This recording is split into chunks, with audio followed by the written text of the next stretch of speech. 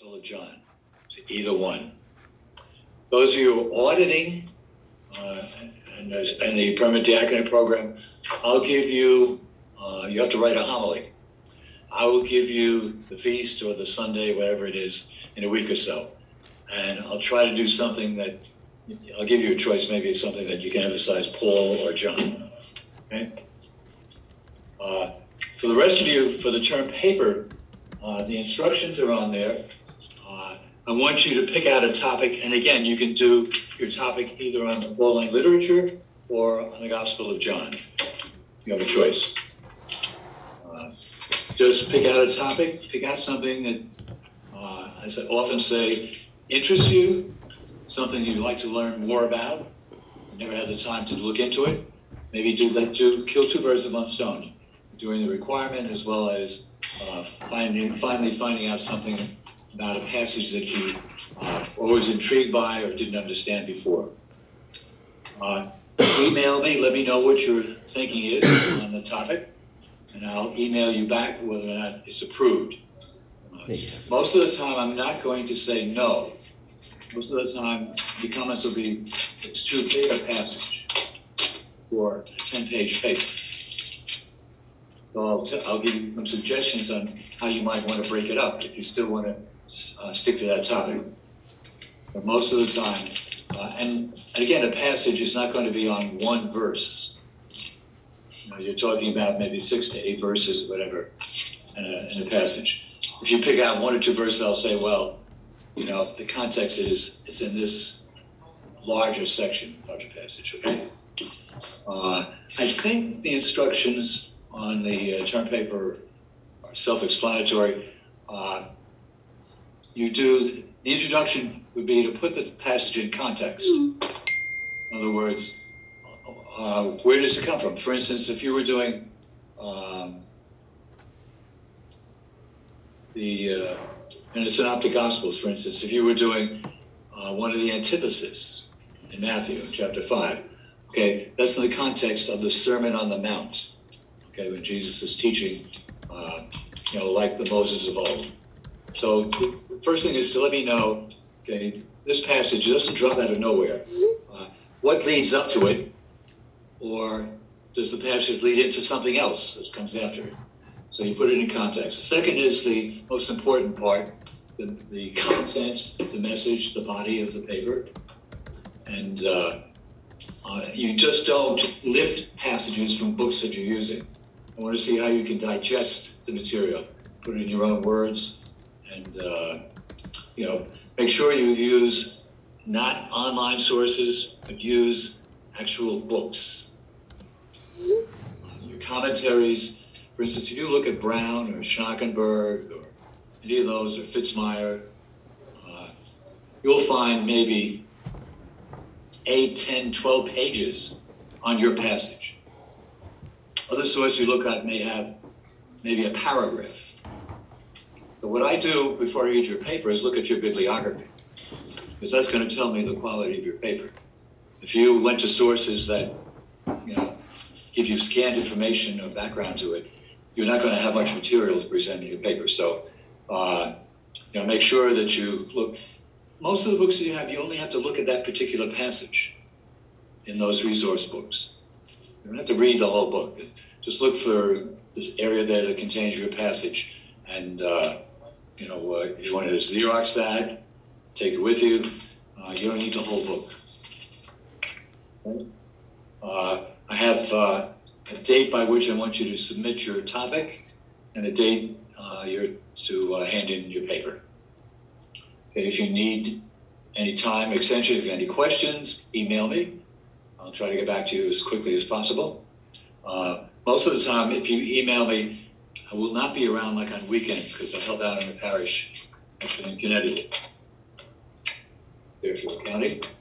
So I don't, usually I'm pretty busy with confessions, mass, and communion, etc. to check my iPad. So I usually wait till I come home Sunday afternoon, then I check in, okay? So if you email me like on a Friday night or a Saturday, I would say don't expect an answer back until Sunday night, okay? If you email me during the week, I will try to get it back to you within a few hours. Any questions, both on Zoom and here in person? Okay, so hold on for a fast ride. Doing Paul in 4 to 6 classes. And by the way, the midterm will be 50%. That will be on Paul. The final exam, which will be on John, is 50%. And your paper is 50%. Excuse me. The midterm exam is 25 and 25. Your paper is 50. Okay. Before, I used to do 20 for your midterm exam because there's a lot of it was introductory material. Since we're doing 2 separate courses, in a sense, it'll be 25% midterm exam on Paul, 25% final exam on John, 50% for your paper. So a lot of your fate is in your hands. If you don't understand something, put up your hand. If you're on Zoom, sometimes I'm not able to pick up your hand, so just call out. Okay, identify yourself, and then I'll try to zone in on you and answer your question, okay? So I find that students on Zoom tend not to ask too many questions as opposed to those in person. So again, don't hesitate. Ready? Father, I have a question. Lisa. What dates are going to be, will the midterm be and the final exam? Do we have I have to look at that. Okay. What you can do is look at the calendar.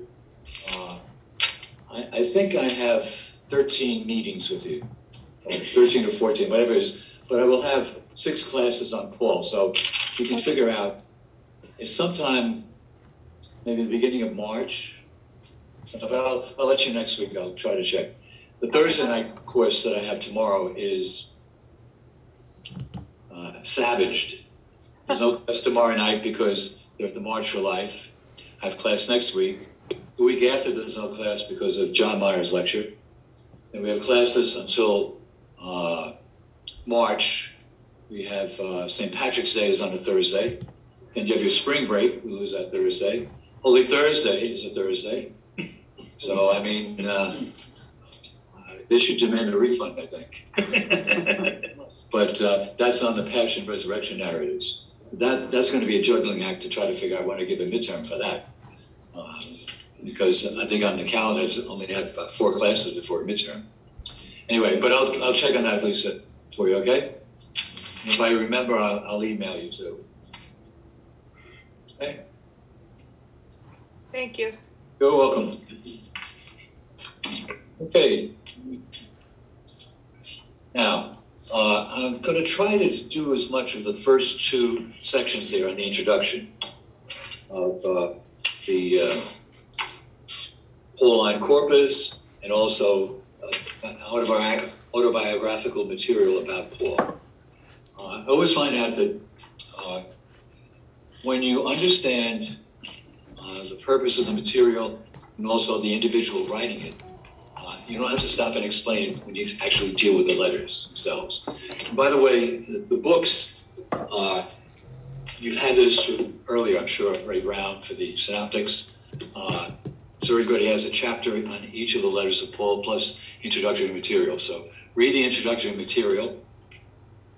Okay, and the first letters we'll do will be 1st and 2nd Thessalonians. So if you have a chance, start to read 1st Thessalonians. The other book is this paperback book, Apostle Paul and the Pauline Tradition. It's one I've used in college courses, and it's pretty good. Again, it deals with each of the letters. So those are the books. I handed in to Connor Flatts the bibliography, so he should have available the books within a day or 2, okay? If you're for all the other readings that you have listed for each week, are they going to be sent to us? Because I remember the last class you used to give us copies, but for us on Zoom, we don't have access to Connor. No, I won't be giving you any because again, because there's so little time for each one. I'll rely on the material in Brown. Okay, so we don't have to worry about the other. You don't have to worry about it. Yeah. Okay, thank you. It's the other course that I have things that I have to send to them. because there'll be so much that I'm going to rely on them doing on their own. Okay. All right, now we're going to take a look first at the epistles as a literary form, or another word is genre, literary genre. And half of the 27 books in the New Testament have Paul's name attached to them. And all of them are in letter form. Half of the 27 books, okay, have Paul's name attached to them, and all of them in letter form. 7 of them are what we call undisputed Pauline epistles. 7 are undisputed. What are they? Romans, 1st and 2nd Corinthians, Galatians, Philippians, 1 Thessalonians, and the letter to Philemon. We'll explain why they're undisputed in a minute. Okay, so those, nobody questions the authorship of those. Then there are 3 letters that are called Deutero-Pauline, Deutero, Deutero-Pauline. And those 3 are Ephesians, 2nd Thessalonians, and Colossians. Ephesians, 2nd Thessalonians, and Colossians. Now, we say these are written by a later author who is heavily influenced by Paul's teachings. We don't think Paul himself wrote them, but it was written by a later author who was heavily influenced by Paul's teachings. And then the final 3 were called pastoral epistles. As the name signifies, they're written to pastors or shepherds. Those are 1st and 2nd Timothy and Titus. These were leaders of churches, bishops in a sense, you might say. These 3 letters were written by a later member of Paul's churches who wanted to appeal to Paul's authority dealing with the situation that arose after his death. So this is some situation, problem, whatever it was, that cropped up after Paul had died, but it's a member of one of Paul's churches wanted to address the situation using Paul as his authority. Saying this is what Paul would want. Based on what he taught, this is how we should approach this situation. This is how we should deal with it. So you have the undisputed letters, Romans, 1st and 2nd Corinthians, Galatians, Philippians, 1st Thessalonians, and Philemon. You have 3 that are Deutero-Pauline, Ephesians, 2nd Thessalonians, and Colossians, written by a later author who was heavily influenced by Paul's teaching. So, the thought would be very similar to what Paul had been writing. And the final 3 are pastoral epistles written to leaders of local churches, 1st and 2nd Timothy and Titus, and again written by a later member of Paul's churches. Okay, they wanted to deal with a situation that occurred after Paul had passed from the scene, but using Paul's authority to stress how this situation should be dealt with. Okay. Now, a lot of these things, if you read Brown or Finland, you'll find a refresher reminder of these things. Okay. Now, the undisputed letters. Why do we say they're undisputed?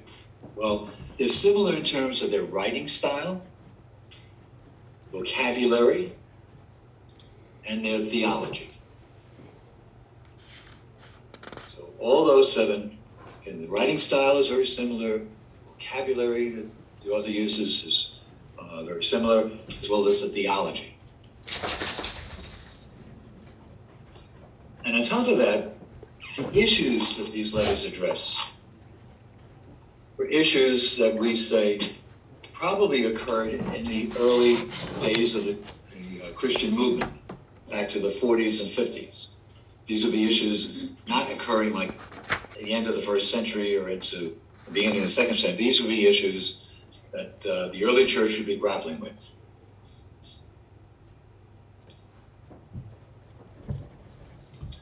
Now, the reason that we differentiate the undisputed letters from the Deutero-Pauline and the pastoral letters is that if those pastorals and Deutero-Pauline letters come from authors who lived after Paul, rather than coming from Paul himself, then those letters would help us understand how Pauline Christianity developed in later years. But they wouldn't be certain or reliable guides as to what Paul himself taught. Only undisputed letters would say, okay, now we know for sure. The other ones, these are later writers. Okay? They're giving us an insight into how Paul's teaching and influence affected the church as it went on. All right. Now, those 7 undisputed Pauline letters were probably the first New Testament books to be composed. Remember, the Gospels don't come until 66, 68, the Gospel of Mark, and later on. Most of Paul's letters, at least we think they begin around the year 48, 49. This is before any Gospels are written. So the 7 undisputed Pauline letters are the first New Testament books to be composed. Gospels will come later. And how is that the case? Well, we know that they didn't get around to writing Gospels from your synoptic course. Why? Because they thought the Lord was going to come back soon.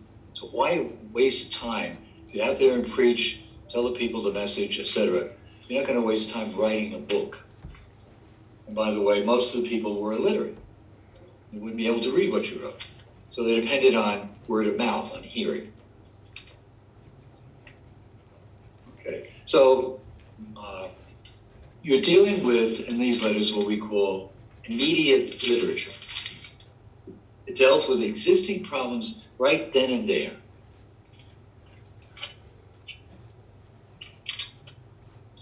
So as problems or issues developed, letters were written to address those problems, long before they got to writing Gospels.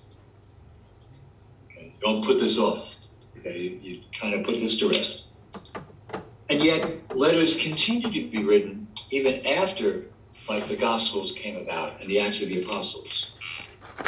The letters didn't end when the Gospels appeared on the scene, because you have those later letters, the Deutero-Pauline letters, and you have the pastoral letters. They were written, alongside the time when the Gospels were being written. Now, when you check the table of contents in a Bible, you find that 21 of the 27 New Testament books are listed as letters or epistles.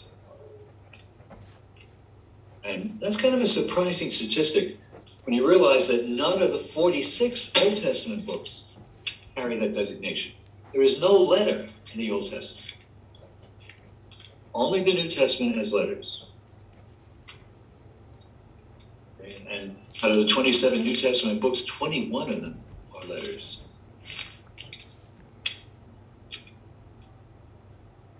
Now, how do the letters of Paul, how are they arranged in our canonical New Testament? Well, in the canonical order currently accepted in the Bibles, all the New Testament letters which by name or history are associated with apostles come after the Acts of the Apostles. So you have the 4 Gospels, the Acts of the Apostles, and then you have the letters that are associated with an apostle.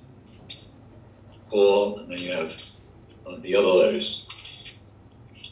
The 13 letters that bear Paul's name come first.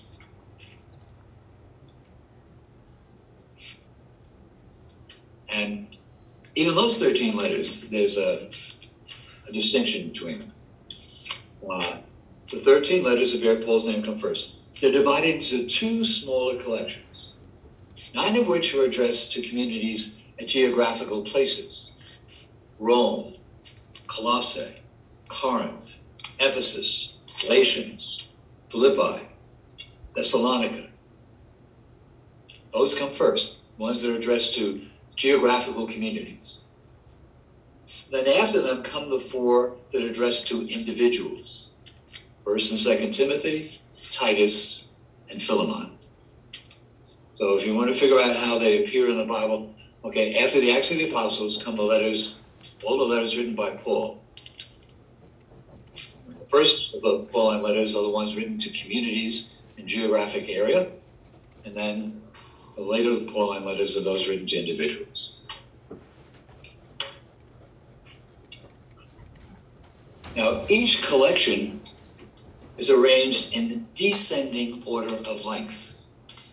So when you take all those written to a geographical community, the one that's the longest is the first.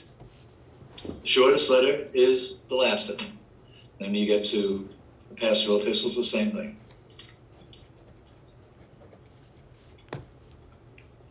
And after those letters comes the letter to the Hebrews. That was long associated with Paul.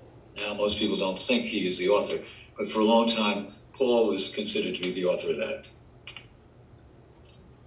And then after those letters come the other letters, the ones written to James, written by James rather, by Peter, 3 letters by John, and the letter to Jude.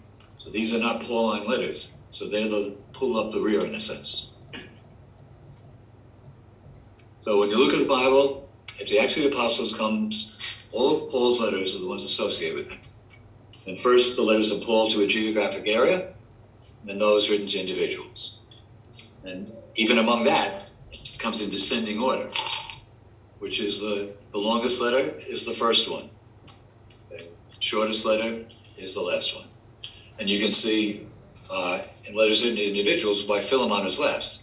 It's only 27 verses or something like that. Okay. So if you often want to figure out how did they get arranged this way, that's how it came about. Now that canonical order in which they're arranged doesn't reflect the actual order in which the letters were originally written. It doesn't tell you really in chronological order. Because of its apocalyptic eschatology, most scholars agree that 1 Thessalonians is the earliest of Paul's letters, and that Romans is the latest.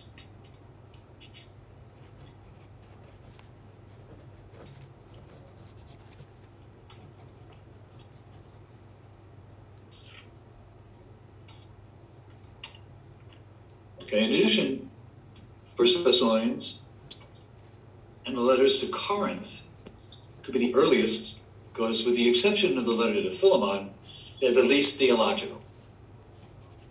Okay, you don't get any kind of developed theological views in Paul in those letters.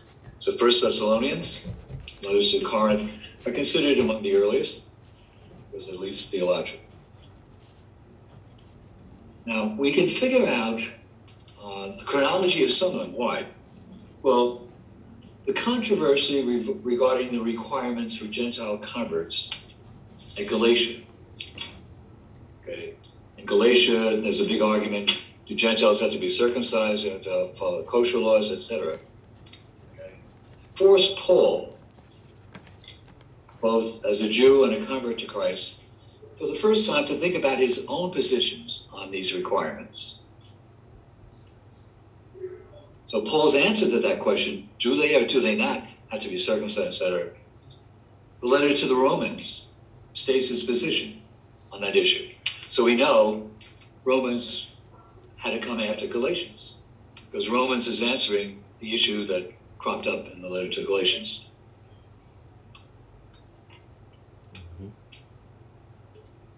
So without Galatians, we may not ever have the letter to the Romans because the issue that cropped up there forced or encouraged Paul to write that letter to the Romans.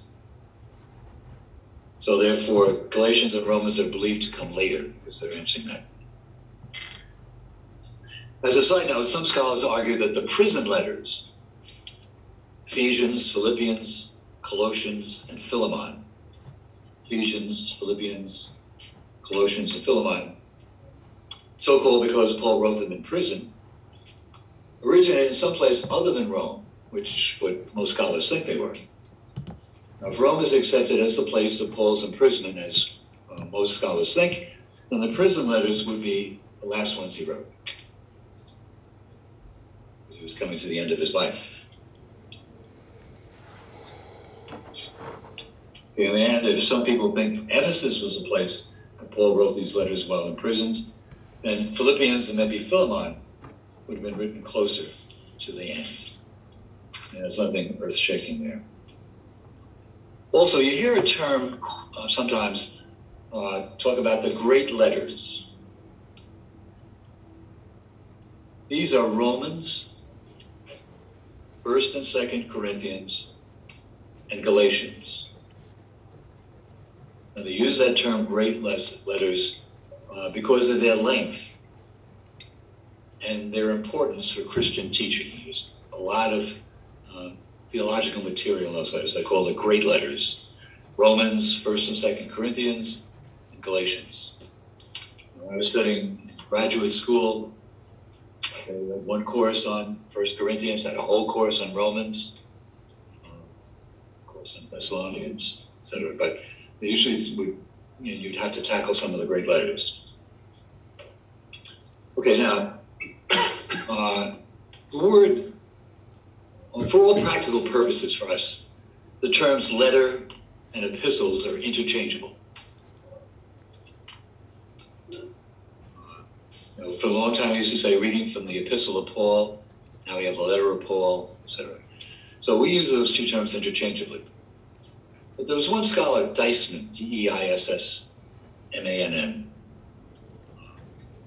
He wrote a book called Light from the Ancient East. He made a distinction between these terms.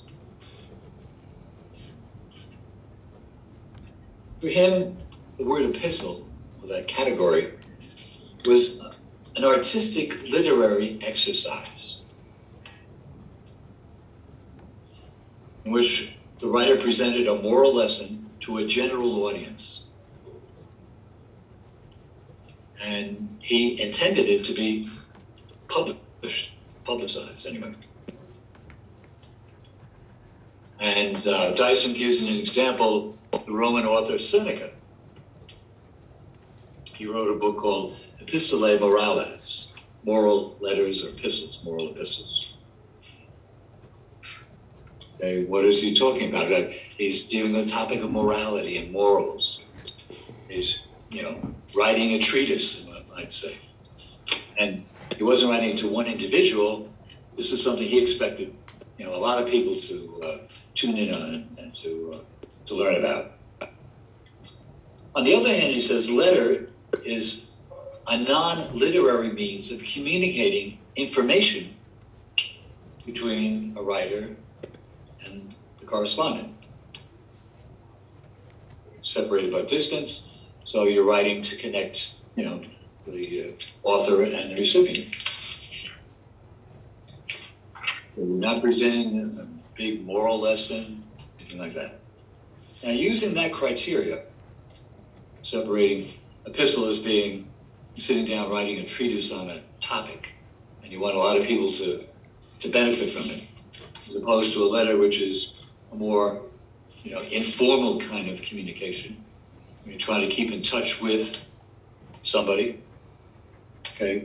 Most of the 13 New Testament compositions associated with Paul, along with 1st and 2nd Peter, 2nd and 3rd Peter, will be classified as letters. Most of them will be classified as letters. On the other hand, Hebrews, and perhaps 1st and 2nd Peter, James, 1st John, and Jude would be called epistles. Read a letter to the Hebrews, okay, you can see he's not writing to an individual to resume contact with them. He's talking about the priesthood of Jesus and how it's superior to the Jewish priesthood, etc. Jewish priests offer sacrifices that to be repeated, whereas Jesus has once and for all sacrifice. So he's writing about a theological issue. And he expects it not to be read by one person, but he expects a whole community to tune into that. Okay, but for our purposes, most of the time we just, use those two terms interchangeably. Okay, now, as far as letters go, they can be written in many different ways. Sometimes they're written by the sender's own hand, which is a lost art these days. How many people sit down and write letters, even thank you notes? Now you you send an email, shoot an email to people, but sit down and write a letter, okay? So some of them are written by the sender in the sender's own hand. Sometimes they're dictated to a secretary. Working in an office, okay? The boss isn't sitting down writing letters, responding to correspondence. He walks out to the secretary's desk or calls her in and he says, okay, take this down or answer this, tell him blah, blah, blah. Now, if the sender only indicated the broad outlines of the message, so for instance, you tell the secretary, tell him, I have this thing that night, et cetera, that maybe I'll make it another night or whatever it is. Okay. If you're giving the secretary or the scribe broad authority to formulate in their own words what was given to them and to create, the final form of the letter, that's one way. The other is, again, to write it yourself. You have total control of what's being said. You own it completely. Now, as far as Paul goes, he may have written a short letter like the one to Philemon. Written it himself, the whole letter himself. But sometimes when you read his letters, okay, Paul makes references to lines written in his own hand in longer letters. So, for instance, 1 Corinthians 16:21. You're wondering whether Paul is writing all these things? 1 Corinthians 16:21. This is what he says. I, Paul, write this greeting with my own hand. If anyone has no love for God, let him be accursed. Now, in Galatians chapter 6, verse 11,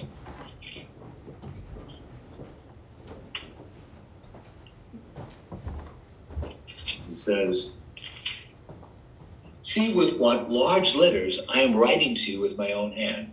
He's writing, for the blind to see, okay? See with what large letters I'm writing you with my own hand.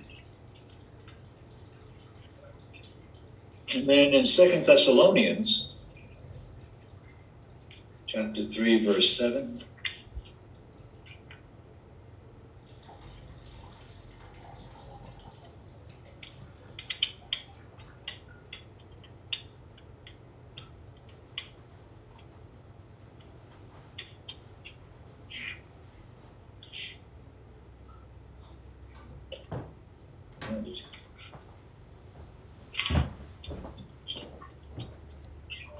okay, 2 Thessalonians, we will say, 3:17. I, Paul, write this greeting with my own hand. This is the mark in every letter of mine. It is the way I write. The grace of our Lord Jesus Christ be with you all. Right now, when he says that might suggest that the rest of the letter was written by another author, another writer. And also he has, in Romans chapter 16, verse 22,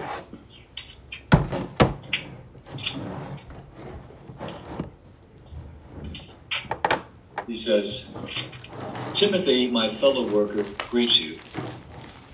So do Lucius and Jason and Sosipater, my kinsmen. I, Tertius, the writer of this letter, greet you in the Lord.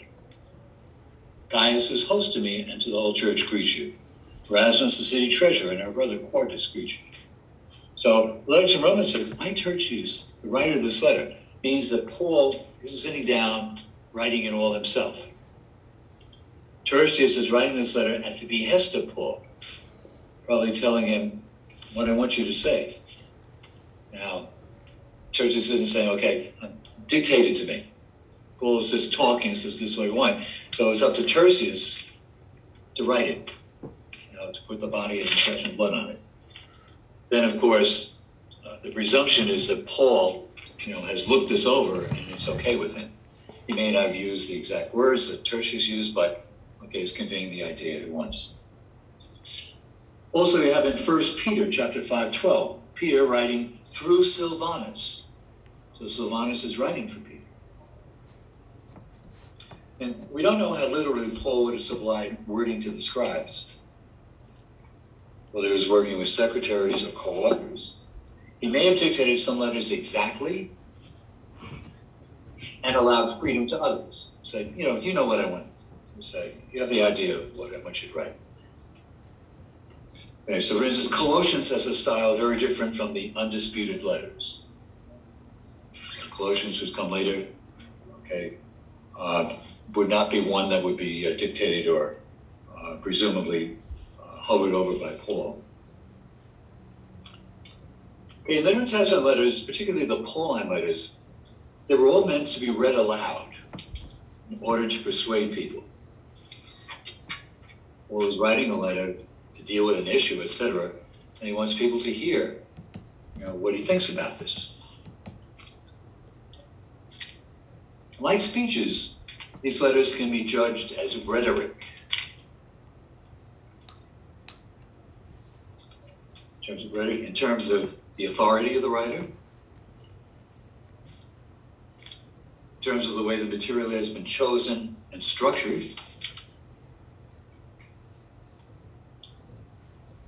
and also in the way in which it has been expressed, a vocabulary organization, so that it can be easily understood and remembered.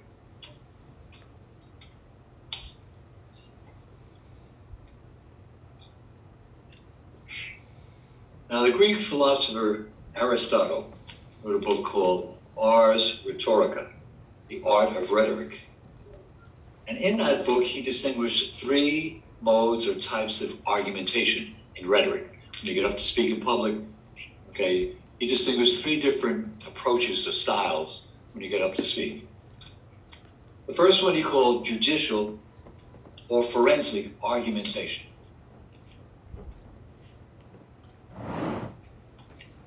Now, that would be the kind of speech or argumentation you use in a court of law, like the final summation, etc., or when you're trying to present evidence. Okay? In other words, you're making a point, most likely defend your position. At times, Paul is conscious of charges made against him by those who opposed his policy on circumcision and the Mosaic law. So when people are critical of him, doing away with the Mosaic law, he defends himself using this judicial or forensic appeal. It's almost like he's in a court of law defending his reputation and his authority as a teacher. And he defends his ministry, what he's done in the past. So when he's defending himself and his positions, he's adopting a style of rhetoric called judicial or forensic. Then you have a second kind called deliberative or hortatory encouragement argumentation.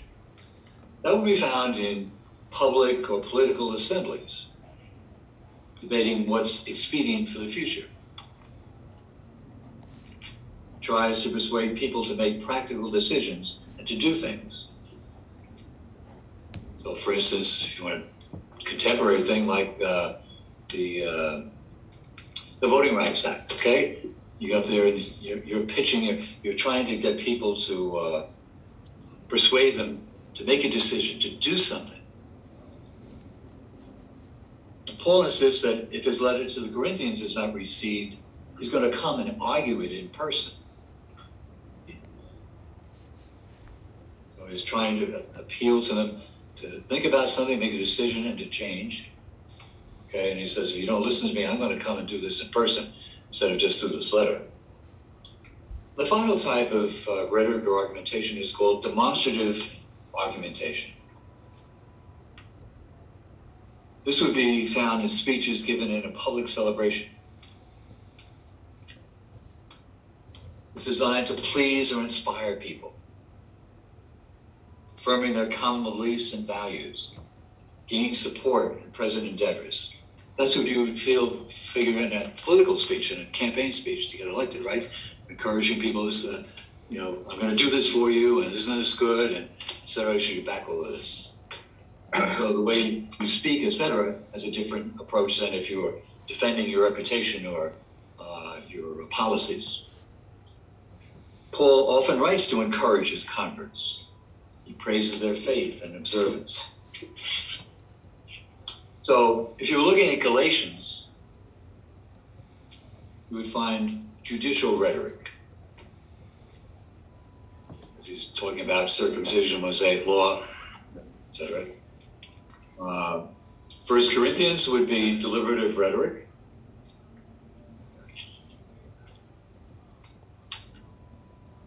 Wants them to come to a decision and to do something. And Romans would be demonstrative rhetoric, trying to inspire people, encourage them.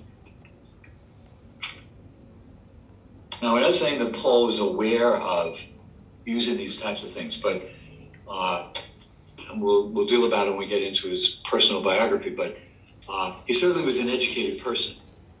And one of the main courses or subjects he would learn in the field of education was rhetoric, public speaking. So he would have been trained in this. Now, when he wrote these letters, he's not thinking about his rhetoric classes, but he absorbed them such that it just was easy to use this type of argumentation. And in this case, in this letter, is a different one than another depending on the situation. So he drew on his background to do so. Basically, he's responding what needs to be done.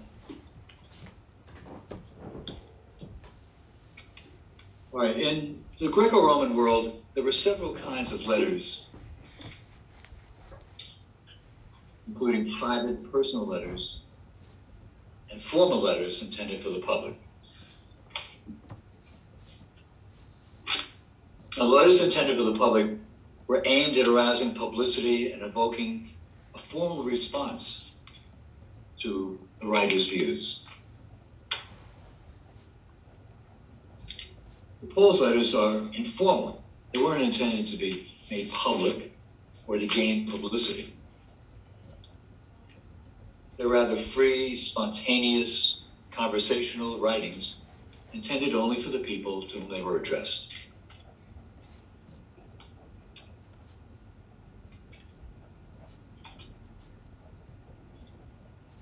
Now, in every literary genre, there are certain formats that you follow, right? We talk about fairy tales, once upon a time, they end with happily ever after. So every literary genre has a certain structure or format, et cetera, that follows. That's how you can tell. Well, the same is true of Paul's letters. Now, letters at the time he wrote, in the Hellenistic age, tended to follow a set format. If you don't understand that format, you're going to seriously misinterpret the letter. So, for example, in a modern English letter, we might draw the wrong inference about the relationship between a writer and the recipient if we attributed to the word dear in the letter's opening its normal meaning. Didn't realize it was a stereotyped part of a letter. So you say, dear, come here. You're talking about somebody who's close to you, etc. When you're writing, dear Mr. So-and-so, so-and-so, you're not talking about somebody who you're intimate. It's a very formal thing. So you have to realize,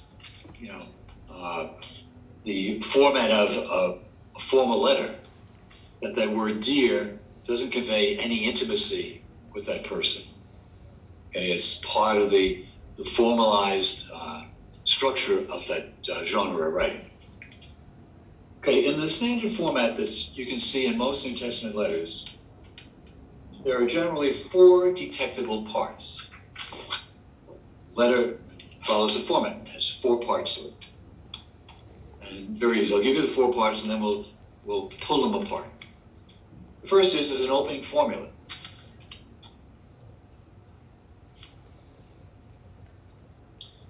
The second feature of the letter would be words of thanksgiving.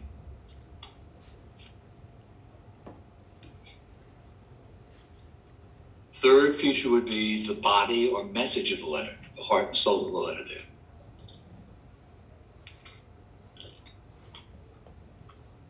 there. And the last part would be concluding formula.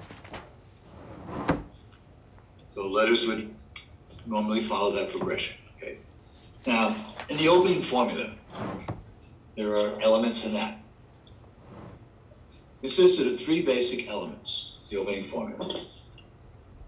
It identified the sender of the letter. It identified the addressee, the person to whom it was written. And there was some greeting. So what? Greeting. Greeting. So you have identifies who's writing, to whom he's writing to, and some greeting.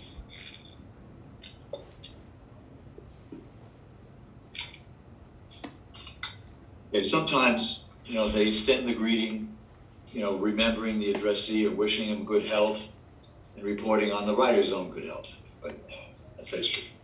Okay, now, first one, the sender. This includes the author's name,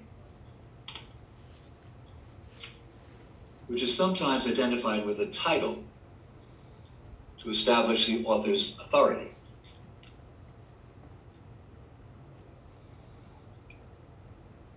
So, for instance, today, you would say, for instance, if I were writing a letter of recommendation to somebody, I would identify who I am who's writing this letter. Okay, I wouldn't be saying Father Tim Scannell, but I would say, I'm writing this letter as not only someone who knows the individual I'm vouching for, but also I'm a professor in a university. So when that university gets this letter of recommendation, they say, oh, this isn't just some priest that happens to know the family. This is a priest who, has academic, credentials. So he's writing about this person, and hopefully he's being honest about their academic abilities. So we have the same thing here in these letters here.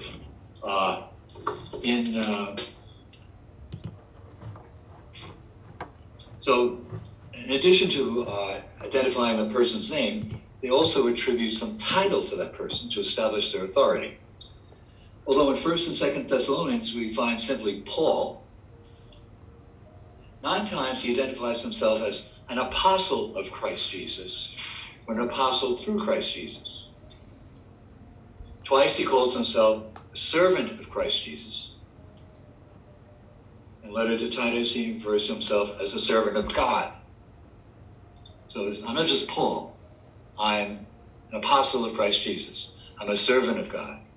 Okay, so this is adding greater weight to what I'm going to say in this letter. Okay, 8 of the 13 Pauline letters name co-senders, various combinations. Okay, and 6 times he talks about himself and Timothy sending this letter. Silvanus is mentioned twice as a co-author of the letter. An individual named Sosthenes, Sosthenes, Sosthenes, once.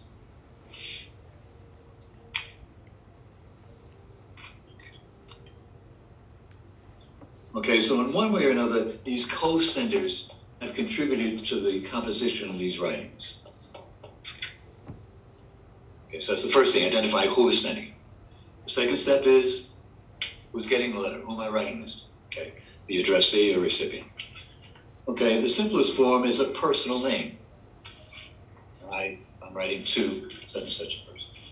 But in the few New Testament letters written to individuals, further identification is supplied. So for instance, writing to Polycarp, he says, who is bishop? Or sometimes expresses an affection. Letter to John, to the beloved Gaius. The addressee in most of the New Testament letters, though, are not individuals, they're communities in given regions. So in 5 Pauline letters, 1st and 2nd Thessalonians, 1st and 2nd Corinthians, and Galatians, the addressees are identified as the Church of Corinth, Church in Galatia. Okay? In 4 of them, Philippians, Romans, Colossians, Ephesians, they're called the saints in the Church of. So, author, sometimes he to add to the authority, apostle, servant of God, etc. To the addressee, sometimes in individuals, beloved Gaius, or Polycarp the bishop. And most of the times he's writing to given regions. The people in the given regions call them the church in or the saints at. Okay. All right, so the third one, now we did sender, the recipient. The final thing is the greeting. Occasionally this is omitted. Some letters skip it. Jewish letters tended to replace greetings with peace, shalom, and to be more expansive in describing the persons involved.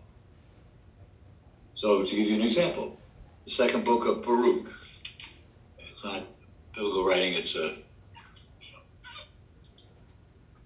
writing in the first century before Christ. Baruch, the son of Neriah, to the brothers carried into captivity, mercy and peace. So Baruch, the son of Neriah, identifies that. To the brothers, and he spells out who they are. They're the ones carried into captivity. To them, mercy and peace. Almost all of Paul's letters employ a combination of 2 or 3 nouns like grace, peace, mercy, love, all characterized as coming from God the Father and Jesus Christ.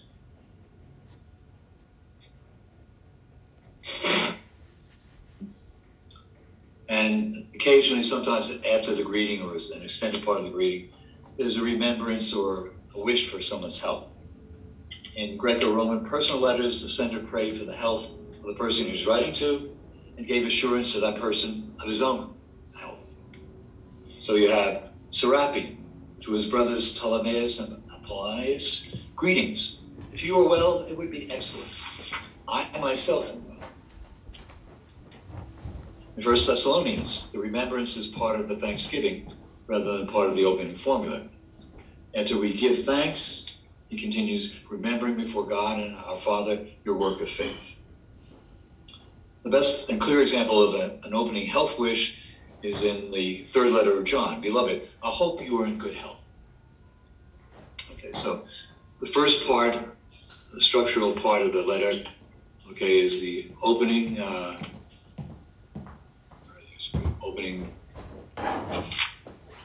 formula. Formula.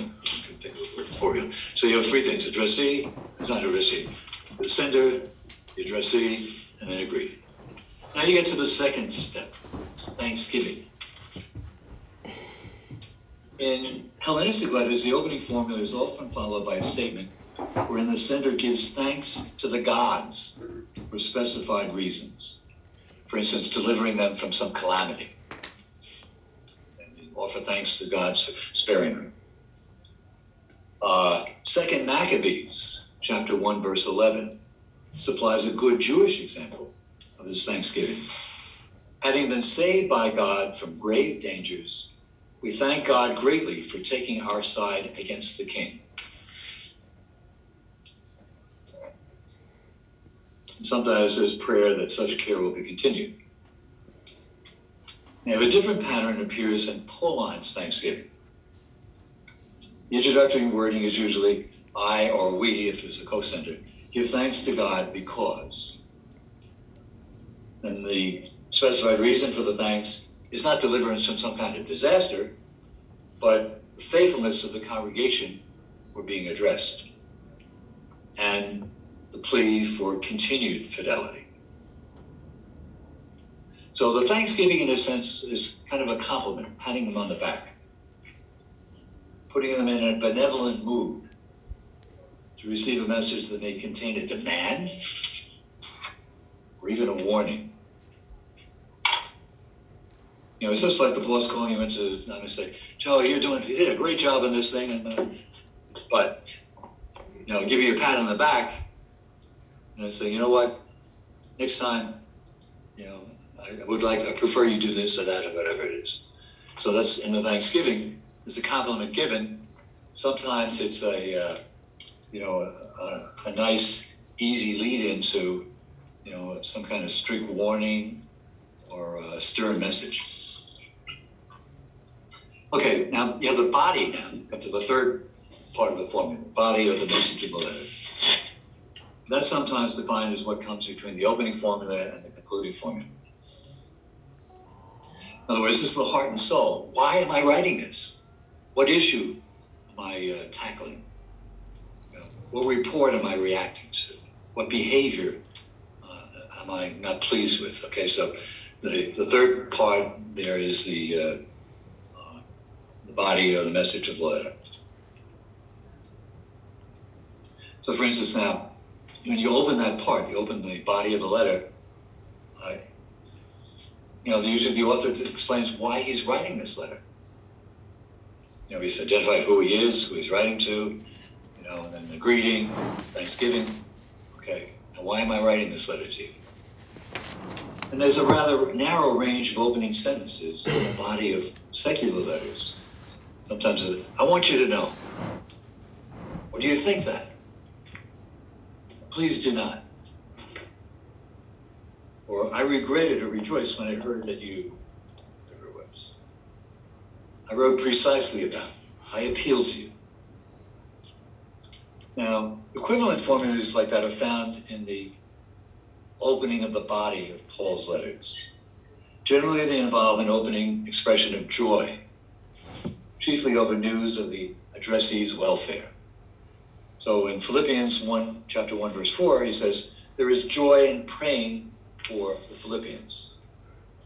In 2 Timothy, he says, the sender longs to see the addressee so it may be filled with joy. Philemon, verse 7, joy has already been derived by the sender from the love of the addressee. I'm overjoyed because I feel the love that I receive from you.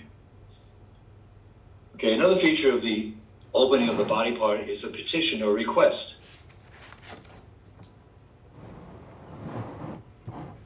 So when the petition, usually the background for the petition is given, petition itself is expressed, desired action is described. So background, may say, there's been a hurricane or something.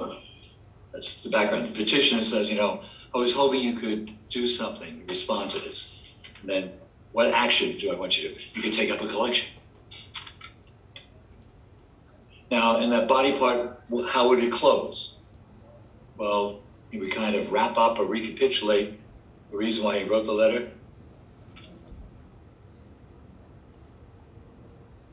Okay. It would feature a statement as to why the letter was written, the motivation, what motivated me to, pick up my pen and write to you. Then the second part is indicating how the addressee should respond. What do I expect you to do, given after listening to me and hearing me? Reminds them of their responsibilities. And it expresses, I'm relying on you. I'm confident you're going to do the right thing. And then sometimes he ends with proposal of further contact, maybe by a visit. Okay, looking forward to the mutual benefit that will result from getting together and seeing you again.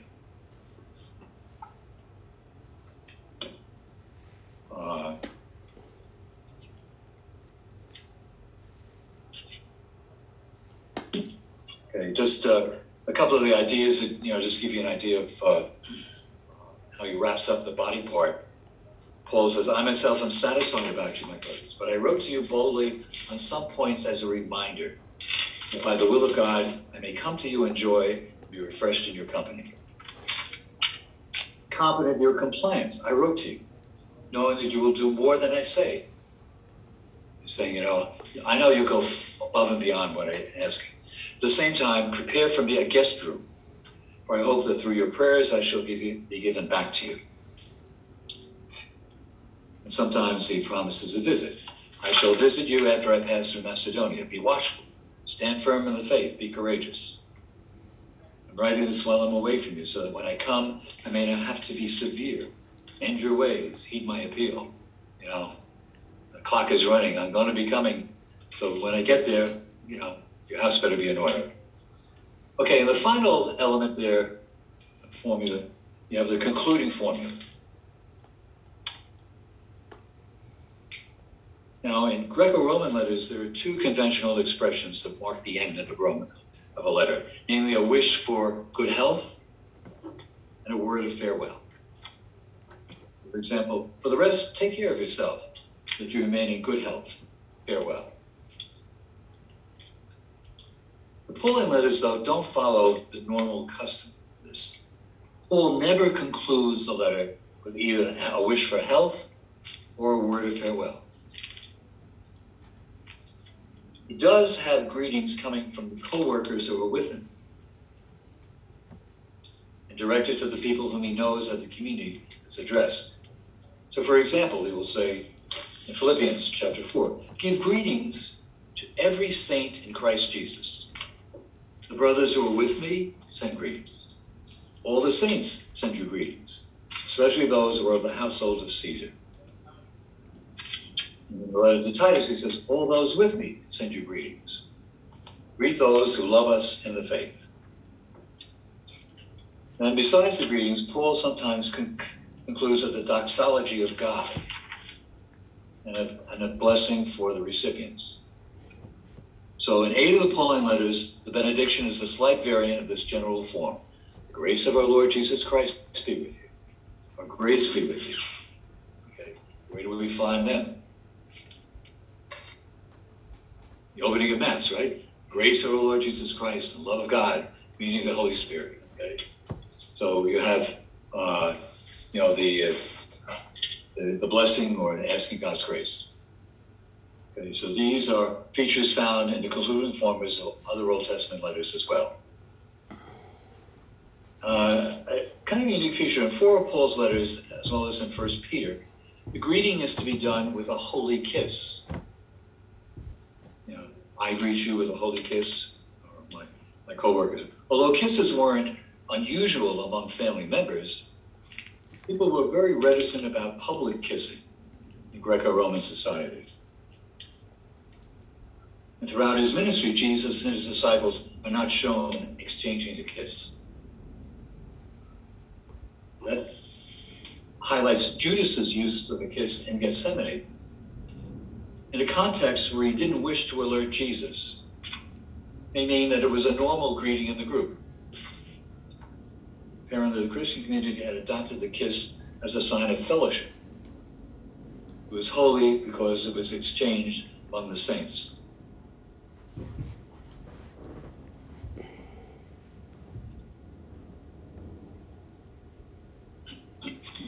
Okay, as I mentioned before, Paul takes care to include a line stating he's writing with his own hand.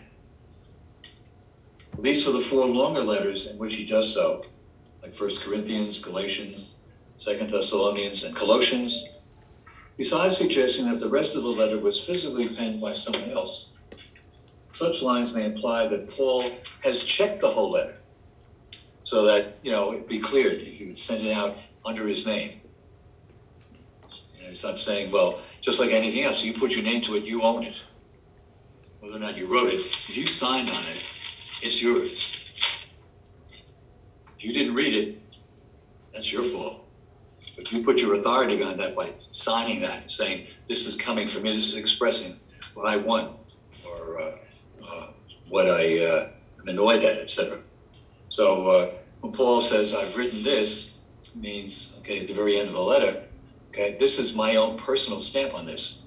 But, in doing so, I'm kind of acknowledging or affirming all the letter before this. Okay. Any questions? There's a break right now, but I hope I'm not going too fast. A lot of this, when you read Brown or you read Finland, will recap some of this. Okay, so if you miss the identification of certain letters, that's not important, just the overall idea that you find in these, right? Anybody have any questions on that?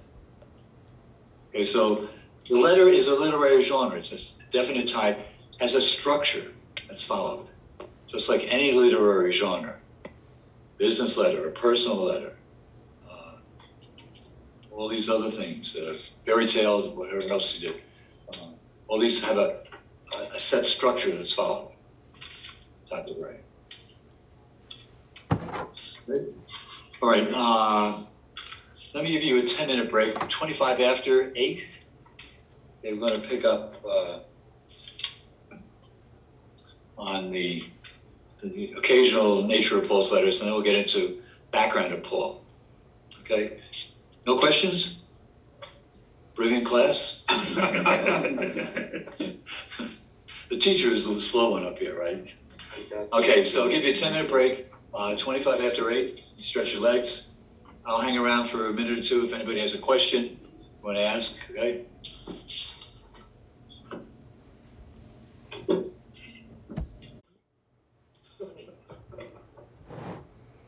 Just a reminder, those of you who didn't send in your bio sheets, I'd appreciate it. I have Lucas's, Paul Reisman, Raphael, Daniel, Weir, I have George Kane, Jim Meehan, Vince, John Williams, and I just got Bob Levy, okay. So it just helps me to make sure I have the right email address for you if I need to get you. Or if you email me and I can't get through. I sent mine in, Father, so I don't know what I did wrong, but I sent mine in also. When did you send it? probably 3 days. I should have gotten it then. Yeah, I'll double Just check. resend it again. Okay. Send mine today. Who's that? Well, Yeah. I called your name, didn't I? Or I did don't know. No, I don't think I did. You didn't, yeah. Chris Greer. I don't think I did. Let's see. You didn't call me. Yeah. Yeah, just if you can email it to me again. I don't see I have it here. Okay, I will. Okay? Very good. Oh my God. Okay. Back to work. Okay. Now, what we're going to deal with at this point is we call the occasional nature of Paul's letters. Now, as Paul traveled from city to city, winning converts over to this growing new religion and establishing churches, he was often separated from the people he had last met. Because the letter was the only form of long-distance communication. There were no telegrams, no, email, iPhones, whatever the rest of it is. Letter was the only form of long-distance communication. So he wrote letters to communities he had previously visited. And these letters were delivered by messengers who traveled on land or sea. Either by Pony Express or by steamboat. Now, we said that Paul's letters are informal, but they weren't written just to extend greetings, to say hi to people, or to reminisce about old times. I often think about nights we spent gabbing away, or to renew friendships. They're informal, but they weren't for those particular purposes. They were what we call situational or occasional. By that we mean they address specific situations or occasions, or deal with particular problems that have arisen in the communities that he's writing to. So it's not just to check in and say hi, or say, I was just thinking about the good times we had, or anything like that. No, something has come up, some situation or occasion that's prompting him to put pen to paper and to write to this community. Now, Paul's letters are not essays written on set themes or systematic treatises that discuss important issues of theology. He's not saying I'm going to write about the incarnation or the Eucharist or etc. That's not the reason he's writing a letter.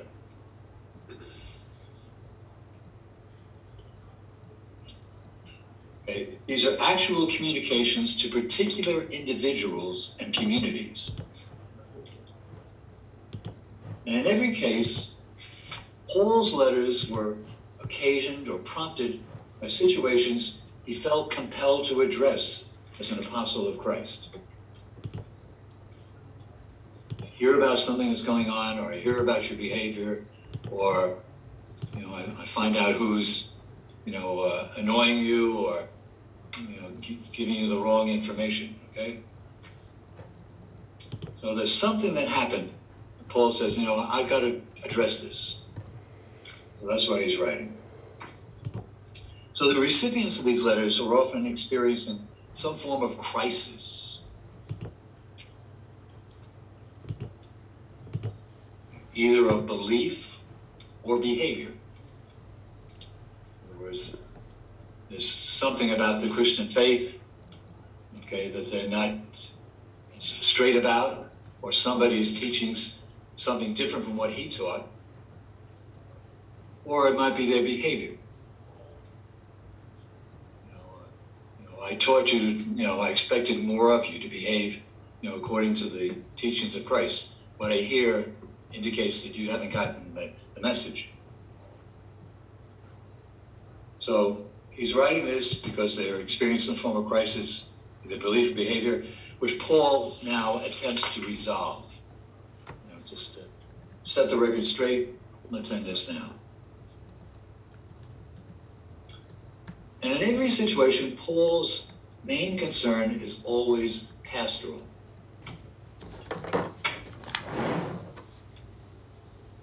He deals with individual problems caused by church members' teaching or conduct.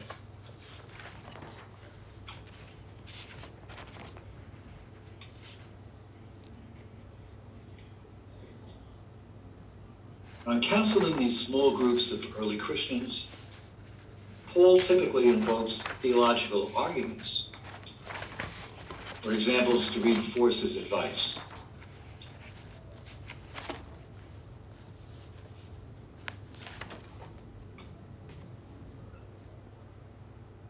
Because Paul's presentation of theological issues is secondary to his counseling or his advice. Because he's dealing basically with issues that came up in communities that he had founded. Since the letters don't provide a complete or systematic statement of Pauline beliefs and views. So he's not writing about theological issues and giving you like a little catechism lesson on it. No, he's dealing with the crisis of situation. In addressing it, he'll bring in theology or examples. But that's not the reason he's writing it. Beliefs, practices, and perspectives that were not at issue are not addressed, even when these were of great importance to Paul. So, for instance, one perfect example. If Paul hadn't taken exception to the way the Corinthians were celebrating the Lord's Supper, we'd never have known that he supported or even knew of the practice. The only time he ever mentions the Eucharist in all the letters is when he's, criticizing the Corinthians for their behavior when they get together to celebrate the Eucharist. That's the only time he mentions the Eucharist. If he didn't have that, we would wonder, does he know about it? But again, Paul's main interest is not in teaching about the Eucharist, etc., but in dealing with a crisis or situation. This one happened to revolve around the Eucharist. That's why he talks about on the night that Christ died, he did this, that, the other thing, okay? So he's not writing to address a theological issue. He's writing to address, an occasional situation, a crisis that's developed, and he tries to set it straight. in the process of addressing it, he brings in, some of the theology of the Eucharist.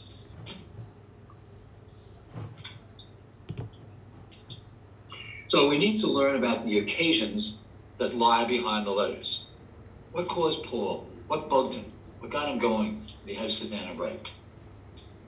Now, each of these letters has a specific historical setting, a real-life context.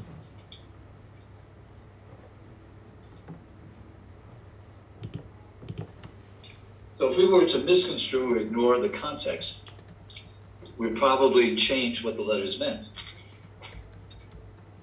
So that means we have to look for clues as to the historical circumstances that prompted Paul to produce the letters, or the circumstances as he appears to have perceived them. We've got to find out, okay, what was going on that got him to write this letter? What was he hoping to achieve by writing the letter?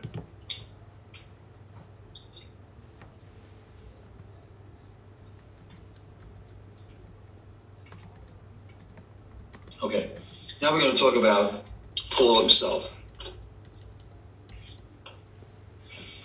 Paul's letters are mainly concerned with problems that arose in his churches, not with events that transpired in his life.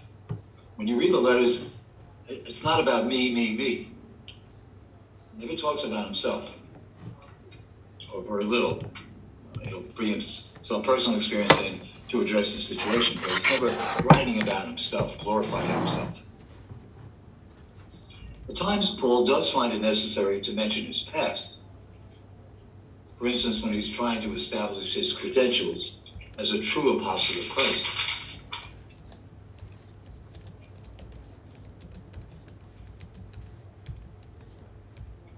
Now, in any of the places where he refers to himself, such as in the letter to Galatians and in Philippians, Paul lets us know he visualizes his past in 3 stages. The first stage is his life as a Pharisee prior to faith in Christ.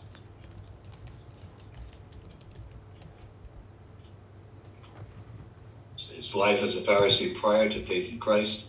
The second stage is his conversion experience itself.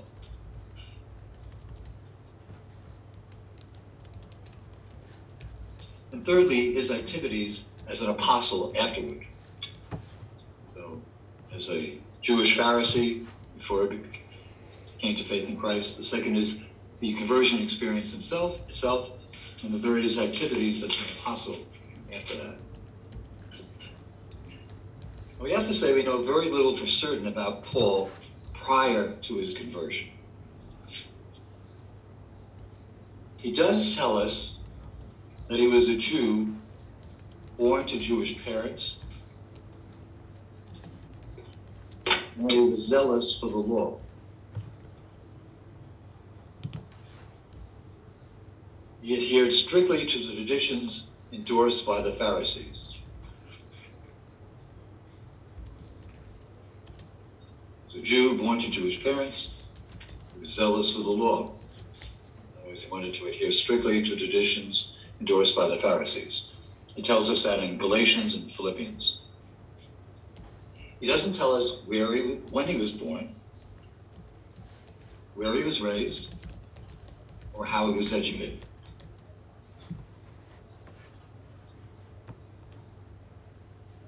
Where do we get all this information about him, if he doesn't tell us? The Acts of the Apostles provides some information along these lines.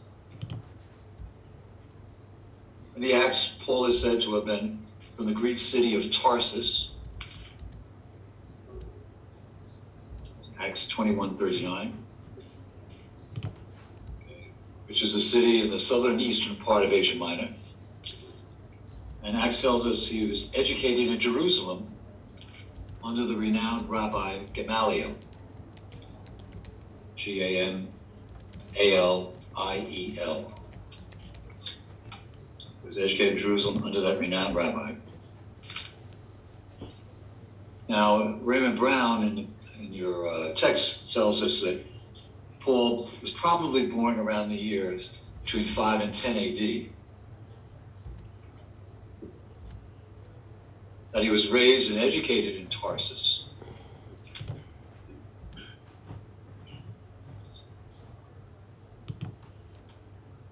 And the Acts of the Apostles in chapter 16 and chapter 22, he identifies himself as a Roman citizen by birth.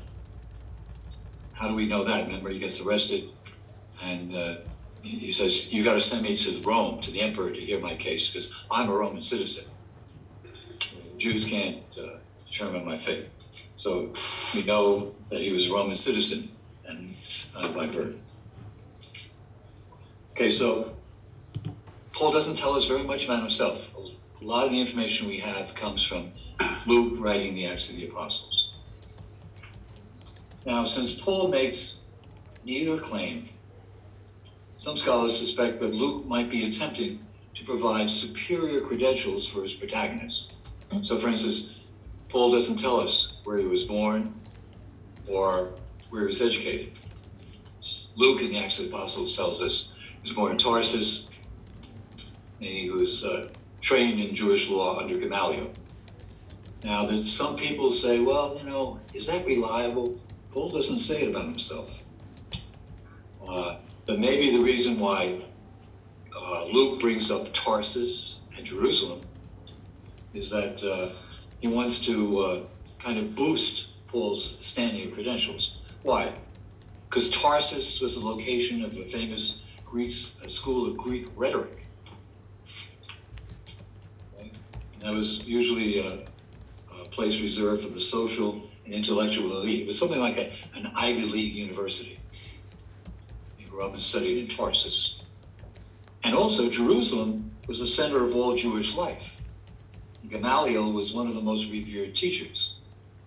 So some people say, well, Luke is just trying to burnish Paul's credentials. So, you know, he grew up in the right place. He had an Ivy League education.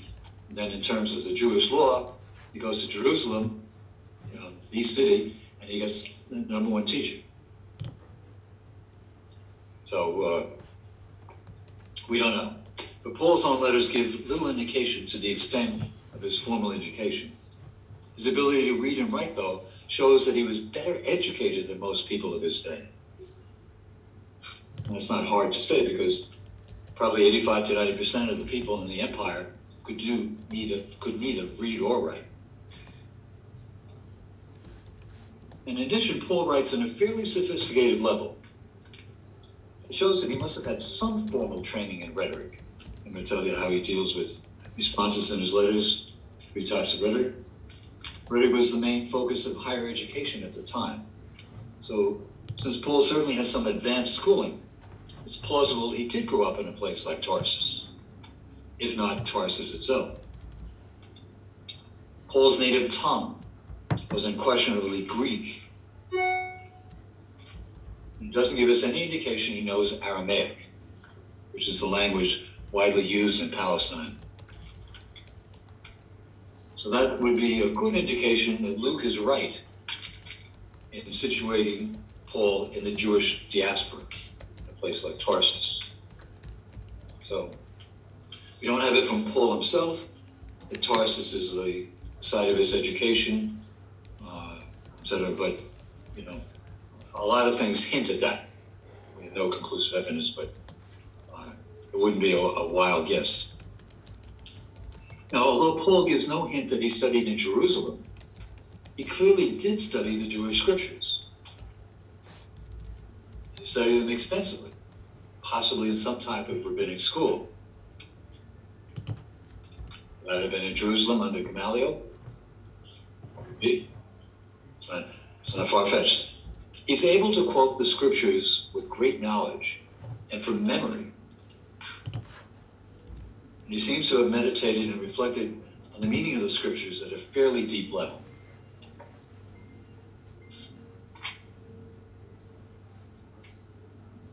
Now he knows the scriptures in their Greek translation, which is called how quickly you forget. Greek translation in the Hebrew scriptures is called Septuagint, right? Since his letters are all addressed to Greek-speaking Christians, it's hard to say whether he quoted the text in this way to accommodate his readers, quoting the Greek translation of the Hebrew Bible, or whether this was the only form of the biblical text that he knew.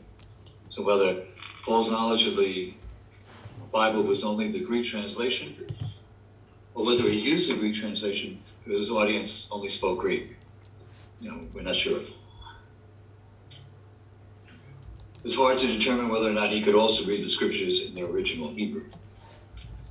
But what is certain is that prior to becoming a believer, Paul was an avid Pharisee. He talks about that in the letter to the Philippians, chapter 3, verse 5.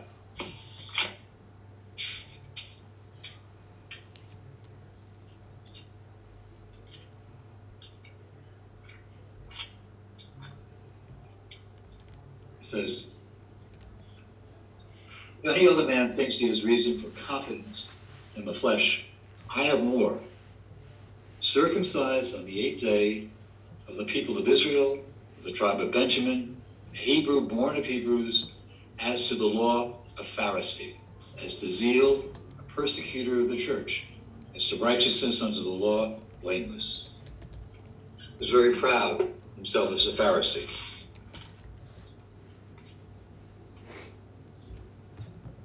In fact, Paul's letters are the only writings to survive from the pen of a Pharisee prior to the destruction of the temple in 70 AD. The Pharisees existed as a group. He is the only Pharisee writer prior to the destruction of the temple in 70. Paul claims he rigorously followed the traditions of the fathers. Now again, we're a synoptic course. Okay. What was the difference between the Sadducees and the Pharisees? Sadducees didn't believe in the afterlife. Right. But they only, or the scriptures go, what do they do? The scriptures, the Sadducees only believed in the first 5 books, right? They only believed, so therefore they didn't believe in resurrection or afterlife, angels, etc., because they were not in the first 5 books. The Pharisees, though, believed in the other books of the Bible and also in the oral teachings of the rabbis. So when you talk about the traditions of the elders, Paul says, okay, he's faithful to those traditions. We know that they were written later in the called Gemara, and later became enshrined in the Talmud. So what that was a collection of the interpretations of the commentaries on law. It's just like in our country. We have laws, okay? Now, sometimes you go to court and say, this is what this law means. Somebody will say, no, this is what this law means. So what do? Sometimes the Supreme Court decides which interpretation is the correct. So let's say you got a book that contained all of the decisions of the Supreme Court on different issues. This is what the Pharisees took. They took the decisions of the rabbis, their interpretations of various passages of Scripture. And those are, almost as sacred as the Bible itself. Here is the Bible's word, but what does it mean? Rabbi so-and-so said, here, this is what it means. Sadducees would not do that. Only the first 5 books themselves. No traditions or commentaries or explanations of the Bible. And Father O'Reilly would say, that's why they were sad, you see? All right. Very good. His wit. He said Mass for me every Sunday, so I know that wit. Okay, so the Pharisaic oral laws circulated in Paul's youth, nearly 2 centuries before they were written down in the Mishnah.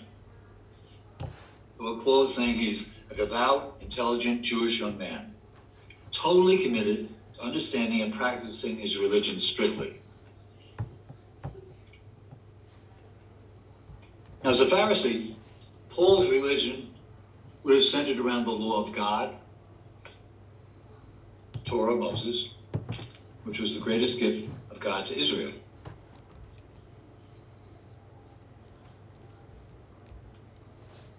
Now, exact and thorough adherence to the law was the ultimate goal of Jewish devotion. Okay, following the law, that was the ideal for a devout Jew. Now, looking back on his early life, Paul would later claim that he had been blameless with respect to the righteousness that the law demands. That's an interesting thing now. Paul would claim that he had been blameless with respect to the righteousness that the law demands. He mentions that in Philippians 3:6. Now, what does Paul mean by that statement? I mean, didn't he help kill his cousin Stephen and some other Jews? Yeah. So, how would he consider himself blameless? He was following the law, and therefore he wasn't having the law. The law said thou shalt not kill. Right? He did, though. So, how is he blameless? He violated one of the commandments. Okay, did he mean that he never violated a single commandment of God? No, that's not true. And that seems unlikely, given his insistence elsewhere that no one has kept the law in all its particulars. He mentions that in the letter to the Romans, and we'll deal with that. He says that's a view that he claimed is taught by the law itself. Did he mean that he did his best to keep the law so that he couldn't be faulted for not trying? That probably seems more likely. But here's the key thing. He may have also meant that he was blameless because the law itself makes provision for those who sin, the sacrifices that it requires. So these sacrifices were explicitly given for those who inadvertently broke the law as a way to restore them to a right standing before God. So what does that mean? And Paul did his utmost to keep the law and perform the required sacrifices for his sins when he failed to keep them. He may well have considered himself blameless with respect to the righteousness that the law demands, since he had done what it requires. So what he's saying, do you follow me? Saying the law says this is the way you have to live. The law also says when you sin, you have to perform sacrifices. So the law envisions that it's not going to be kept, and it deals with the aftermath of your failure. So I'm blameless in the sense I did fail, but I followed the law when it said when you fail, you do this. That's probably what he means. So, he tried his best to keep the law, but when he failed, he also followed what the law said you have to do when you sin, offer sacrifice in the temple. Now, one of the important features of the Pharisees, which distinguished them from the Sadducees, was their fervent expectation of the future resurrection of the dead. Sadducees didn't believe in that because, again, it's not a concept that was in the first 5 books of the Bible. In fact, it's something rather late in Jewish history, 1st century BC. The Pharisees in the 1st century, along with other groups, such as the Essenes, were by and large what we call Jewish apocalypticists. They anticipated the intervention of God in the world.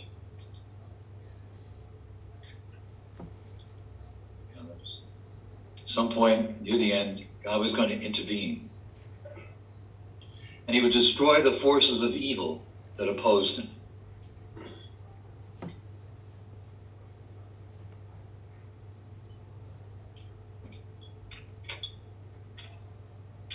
So at the end of the age, which would be imminent, God would send a deliverer for his people who would set up God's kingdom on earth.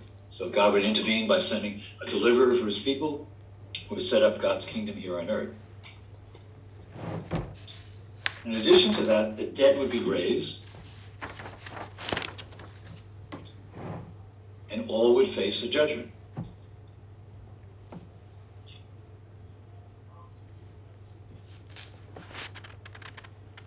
Now, Paul most likely held these views prior to his conversion to Christianity.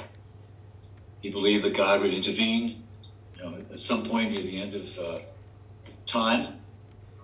Okay? He would do that to send a deliverer, and also he would punish those who were evil and set up God's kingdom here on earth. So that would be part of Paul's training, etc., as a Pharisee. Did believe in a future resurrection. The one aspect of his former life that Paul himself chose to emphasize in his autobiographical statements in Galatians and Philippians is that it is precisely as a law-abiding, zealous Jew that he persecuted the followers of Jesus.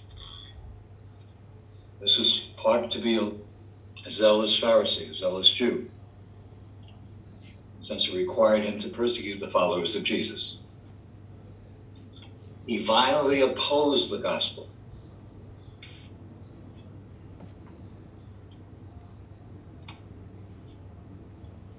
He set out to destroy the church. And the ironic thing is he regarded this opposition, this behavior, as part of his devotion to the one true God. He believed he was being a zealous Pharisee, a true devotee of God, by opposing the church.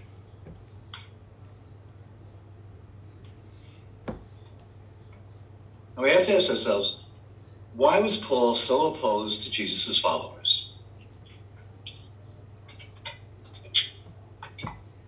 Although he never tells us, we can make some intelligent guesses. The Christian proclamation of Jesus as the Messiah would have struck most Jews as ludicrous. This idea that these Christians believe that Jesus is the Messiah, that was a laugh. And why was that? Because they expected that their Messiah might be a king who would establish Israel as a sovereign state.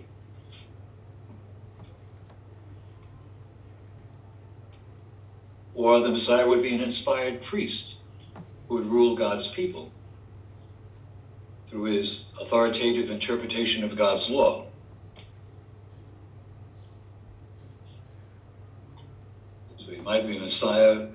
Messiah might be a king who would establish the power of Israel, or a priest who would establish an authoritative interpretation of God's law, or possibly a cosmic judge who would come to destroy the forces of evil.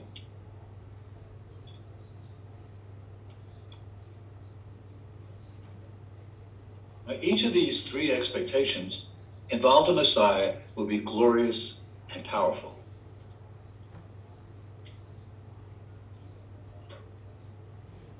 Jesus, though, was nothing more than an itinerant preacher with a small following, opposed by Jewish leaders, and executed by the Romans for sedition against the state. So instead of a powerful Messiah, glorious Messiah, here is this small-time preacher, the ragtag following, and he drew opposition from the Jewish leaders, executed by the Romans for undermining the state. So for most faithful Jews, to call Jesus God's Messiah was an insult to God. This is not what God, at least in their mind, was going to send them, give them as their Messiah. So for Paul, though, there was an additional problem. And that related to the precise manner of Jesus' execution. So one reason he opposed Christians was that their proclamation of Jesus Messiah was a laugh. It was far from glorious or powerful. He didn't put an end to evil. Evil seemed to have beaten him. The additional problem was the manner of his execution. Jesus was crucified. That is, he was killed by being attached to a stake of wood.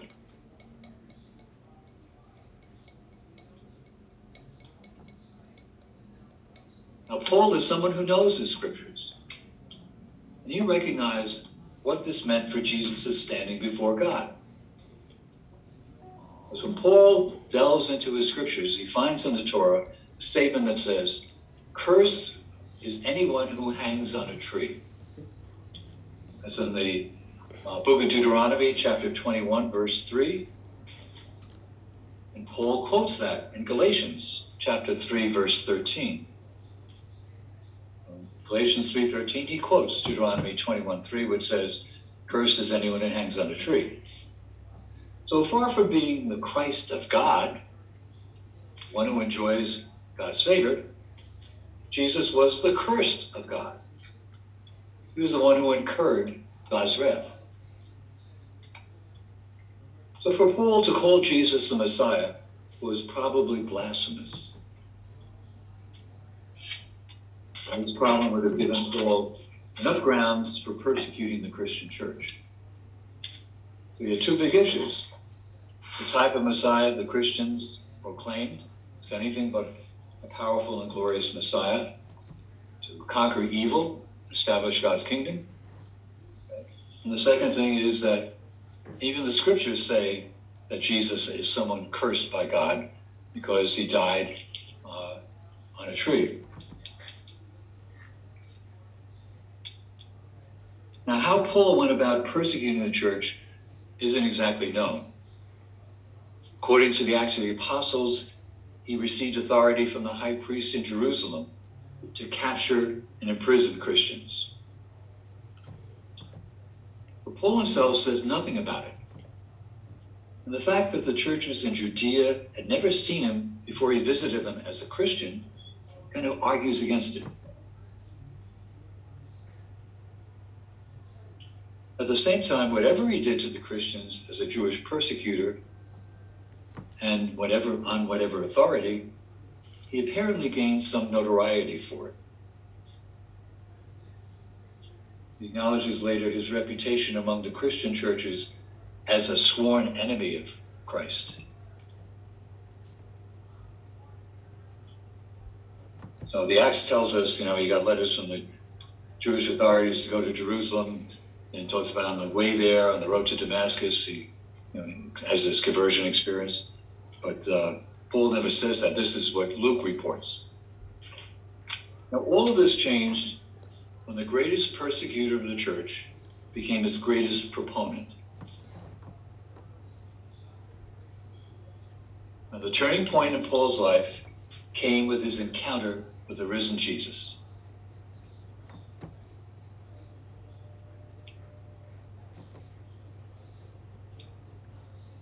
Both the Acts of the Apostles and Paul himself intimate that this happened when Paul was a very young man, possibly maybe around the year 36 AD.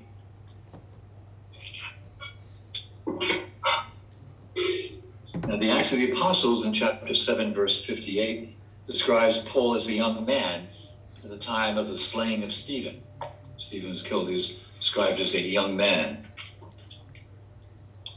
Then in Philemon, verse 9, it was written around 55 AD, he speaks of himself as an old man. So that's why they think that, this conversion experience probably happened around the year 36, sometime there. Also, at the same time, Jews often had two names, one Greek, one Roman. It was a Greek or Roman, rather. The other was a Semitic name. So his Greek or Roman name was Paul. His Semitic name was Saul. That was not unusual. And neither the letters of Paul nor the Acts of the Apostles tell us about Paul's death. The tradition is that he was martyred under the Emperor Nero. The church historian Eusebius mentions that fact. And he was martyred either around the time of Peter's death, which is around 64 AD, or somewhat later, maybe around 67 AD.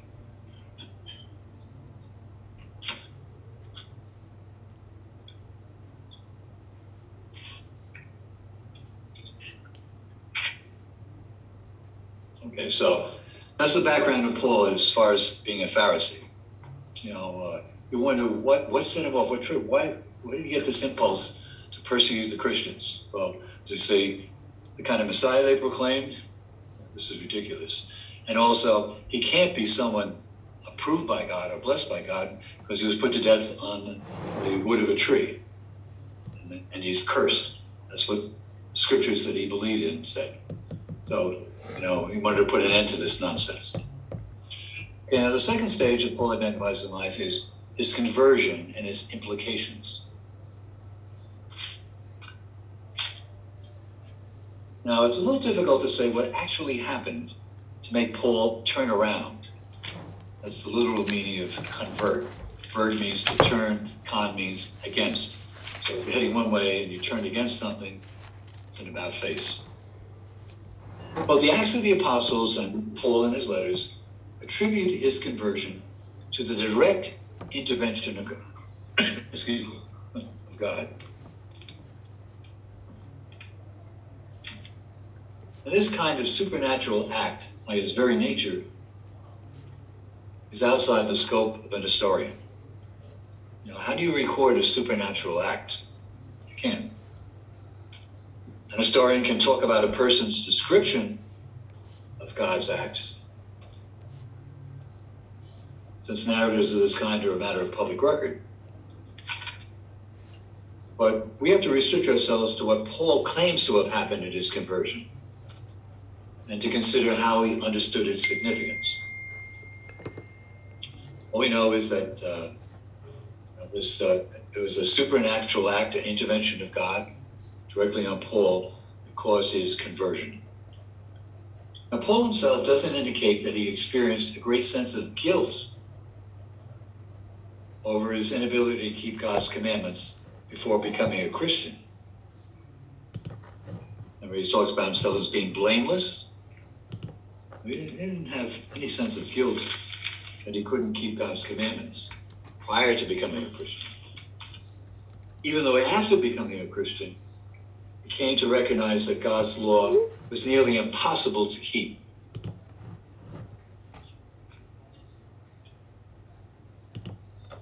So prior to his faith in Christ, Paul considered himself to be blameless before the law. So he didn't convert because he was burdened by a law that he knew he couldn't keep. It's almost like Martin Luther, it's just the impossibility of living, totally by the law of God. So Paul didn't change his religion because in Judaism he found it impossible to keep the law. That wasn't the reason, because he said the law provided for a way of redeeming himself by offering sacrifice. So why did Paul convert? And what did his conversion mean? The Acts of the Apostles provides a detailed account of this event. I should say, rather, it provides us with 3 accounts. Chapter 9, chapter 22, and chapter 26. 3 accounts of his conversion experience, all of which don't jive. There's different information in each of them. These 3 accounts in the Acts of the Apostles mention details not found in Paul's account. For example, he was on the road to Damascus. He was blinded by the light. Paul doesn't say that. This is what you find in the Acts of the Apostles. These 3 accounts are difficult to reconcile with one another.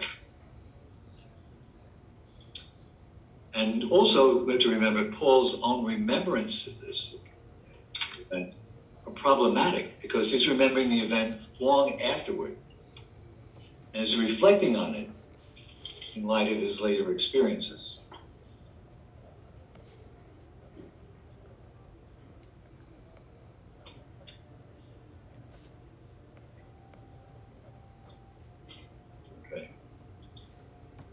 caught up with me?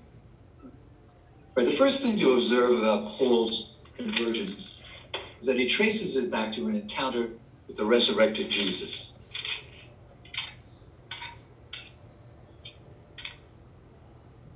In the first letter to the Corinthians, chapter 15, verses 8 to 11, he names himself as the last person to have seen Jesus raised from the dead. And he marks this as the beginning of his change from being a persecutor to an apostle. So 1 Corinthians 15, 8 to 11.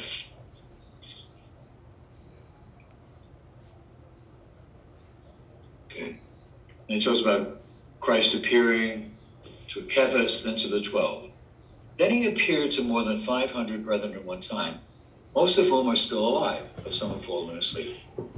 Then he appeared to James and to all the apostles. And last of all, as to one untimely born, he appeared also to me. I am the least of the apostles, unfit to be called an apostle, because I persecuted the church of God. But by the grace of God, I am what I am. And his grace toward me was not in vain. On the contrary, I worked harder than any of them, though it was not I, but the grace of God which is with me. Whether then it was I or they, so we preach, and so you believe. He talks about this experience. The risen Christ is what turned his life around. He appears to be referring to the same event in Galatians chapter 1:16, where he indicates that at a predetermined point in time, God was pleased to reveal his Son to me. When was God pleased to reveal his Son to me? In that conversion experience. When Paul experienced this revelation from God, he became convinced there and then, according to his later perspective, that he was to preach the good news of Christ to the Gentiles.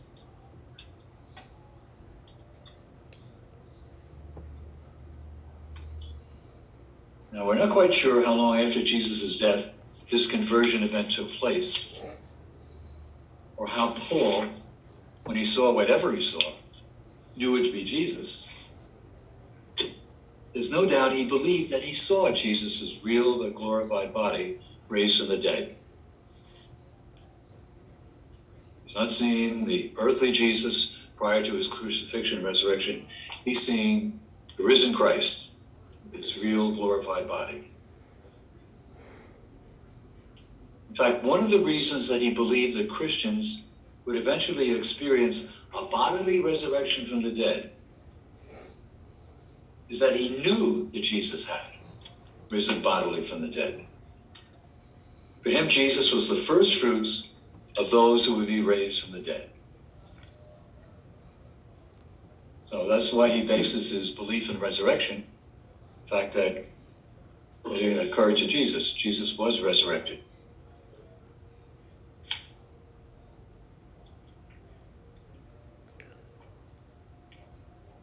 Now, did this experience then lead Paul to reject his Judaism in favor of religion for the Gentiles? Was this a conversion to a completely different set of beliefs? You have a question? Sure. Oh, I'm sorry. Yeah, I didn't want to interrupt. It's a question though. Not only after Jesus was resurrected from the dead, but this would have occurred after the ascension because it occurred after Stephen was executed. And didn't that occur after the ascension as well? Yeah. Well, he doesn't even mention it. He's just talking about as opposed to the earthly Jesus. The other apostles had seen the earthly Jesus only when he appeared to them, afterwards. He talks about Cephas and the others, and finally, last of all, to me. Okay, so I didn't lose out. The most important thing was not knowing the earthly Jesus, but knowing the risen Jesus. Our faith is not in the earthly Jesus, but in Christ crucified and risen from the dead. So that's what Paul says, I didn't know Jesus when he was alive, but that doesn't make any difference. In fact, he never mentions anything about Jesus' life in his letters. The only time is that reference to the Last Supper, which he says, it was handed down to me and I pass on to you. So for Paul, he doesn't feel that he's missed the boat, not, hearing Jesus preach or work miracles. The main thing for his faith is to experience the risen Christ. And then that's why he's so strong in understanding a belief in a resurrection for us. People dismiss the possibility of someone's going to come back from the dead. Paul was adamant, witnessed it. Not just as a Pharisee that it was possible for the dead to rise, but he had witnessed the risen Jesus. So if Jesus was raised from the dead, we can be raised from the dead. So don't poo-poo his ideas, imagination or something else. He said, I know, because I know what I experienced. So, and this is what, he's the first fruits. He's the first to experience this. He will bring all those who believe in him to the same state. But don't be afraid to. I'm a little confused, only because he wasn't the first to experience it. Jesus rose from the dead, and his apostles saw him, and hundreds of others saw him before he ascended. Yeah, I didn't say he was the first. Yeah. Oh, I thought Paul was saying he was the first. No. Okay, that's where I was confused. No. In fact, he says he's the last. Gotcha. You're right. You did say that. The last. Well, he lists all the Cephas and 12, and then a whole group of people, and last of all, almost out of time, to me. But I don't worry about the fact that they knew him before.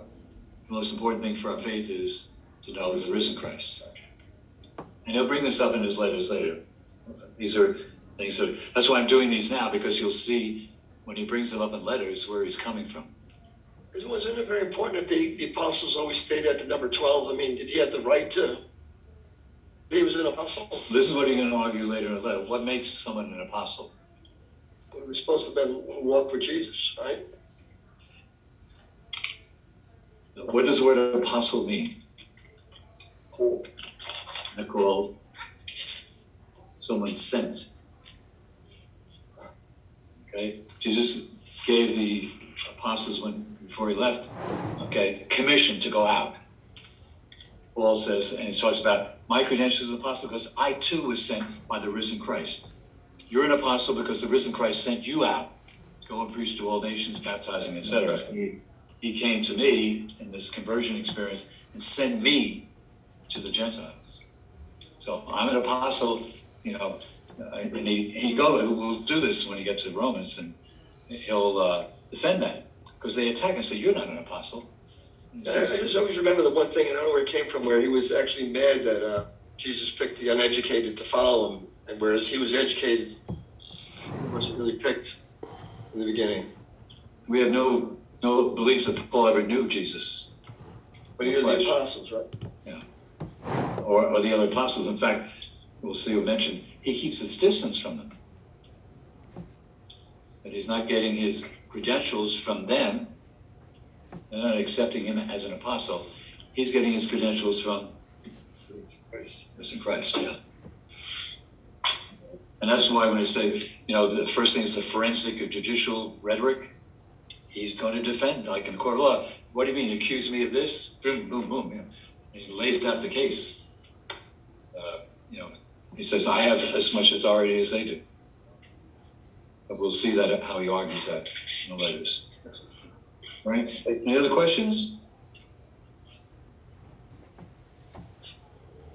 Okay, so did the experience lead Paul to reject the Judaism of his youth in favor of a religion now for the Gentiles?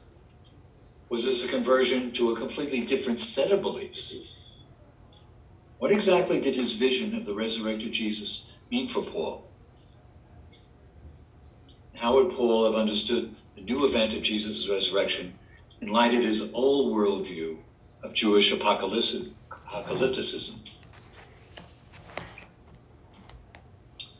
Okay, now, the confirmation of Paul's vision in light of Jesus' resurrection. Apocalypticists maintain that at the end of the age, God would intervene in history to overthrow the forces of evil. And he would establish his good reign on earth.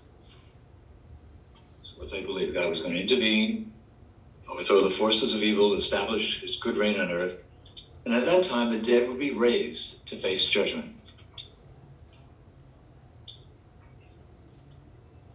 So you have to ask yourself now, what would an apocalyptic Jew conclude if he or she came to believe that God has now raised someone? What would that mean for, quote, an apocalyptic Jew? If he came to believe that God had raised someone already. End of time. Yeah, clearly for such a person, the end had already begun. The dead were raised. That was part of the end time. That God would send somebody back to judge and to raise the dead. Okay? And if this has happened in the case of Jesus, the end of time has begun, started, initiated.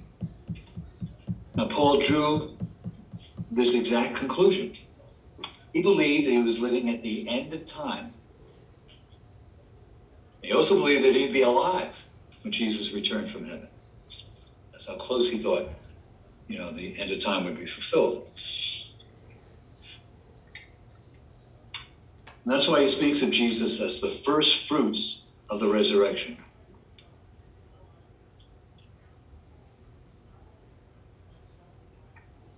By talking about Jesus in those terms, he is making use of an agricultural image to refer to the celebration that comes at the conclusion of the first day of the harvest.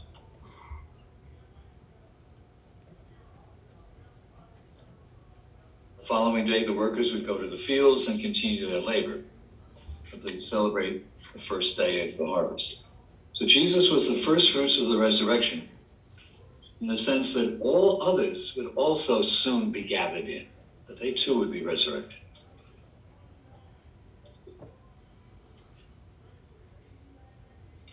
So as an apocalyptic Jew, Paul already believed that at the end of the age, God would intervene to reward the faithful, punish the sinner, and overthrow the forces of evil that plague this world. In other words, what are the forces of evil? The demonic rulers, wicked powers of sin and death.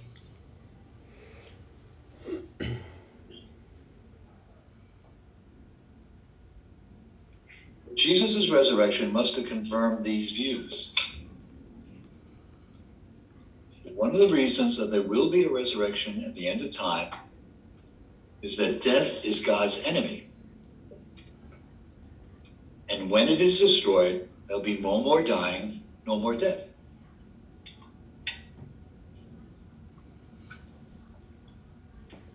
Those who have died will therefore return to life.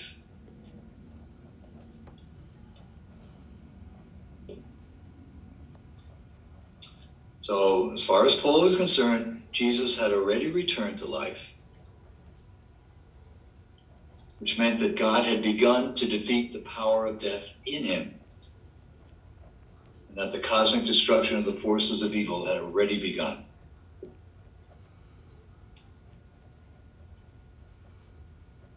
We can see how Paul's thinking as an apocalyptic Jew now all of a sudden, it's easily transferred over to his newfound belief in the risen Christ.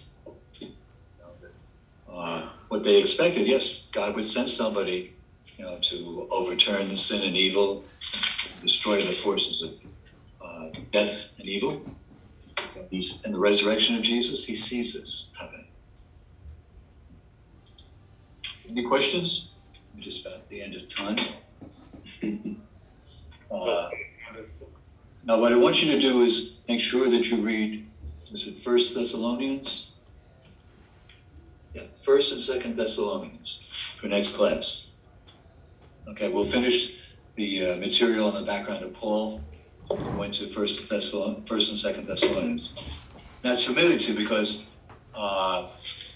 in Thessalonians you have readings from the funeral liturgy. Thessalonians is one of the favorite Pauline readings that's used for funeral liturgies.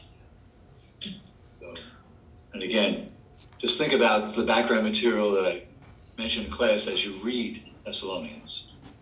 Okay. This idea of apocalyptic Jew, the end of time, and he expected that he would still be alive when Jesus returned. Any questions before we break?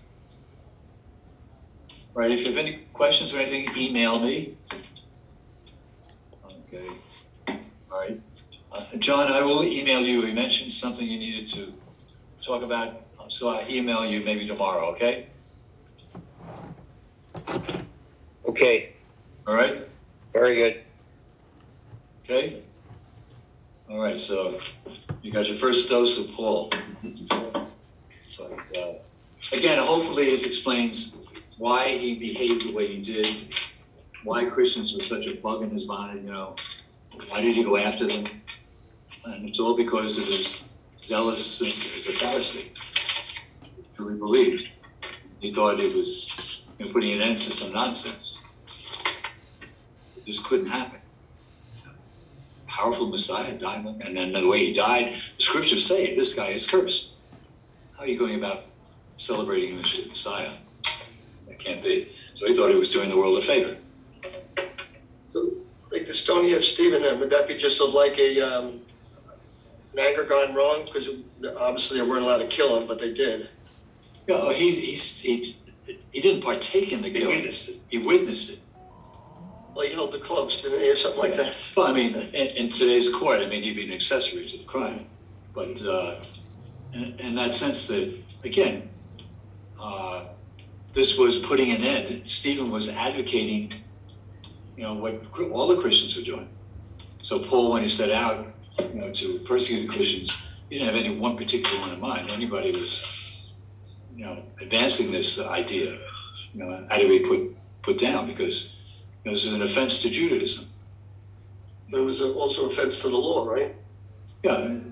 To kill somebody? Well, it's offense to the law to kill somebody, but again, he was carrying out the law in the sense that this was blasphemous to proclaim Messiah as somebody who was weak and the forces of evil put him to death. This is contradicting. It'd be just like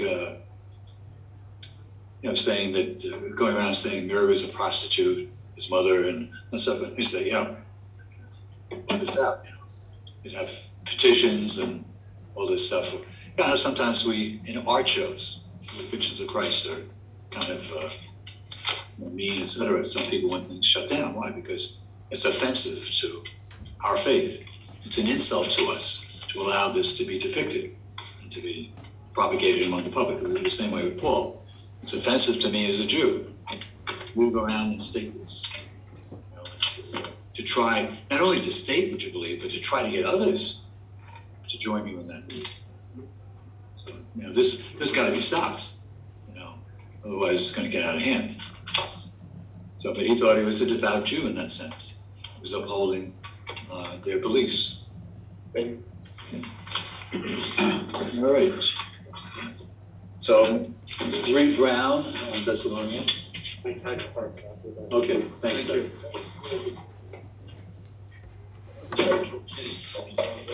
Father? Yeah. It's Chris. I'll send you an email, but next week I need to go visit my company and it's overseas, so I don't think I want to dial in at 1 a.m. If I ask Cynthia, can we have the class recorded so I can capture it? Or I can ask one of my friends to take notes, I guess. But I'll send you a note with it all. Okay. Yeah. I'll ask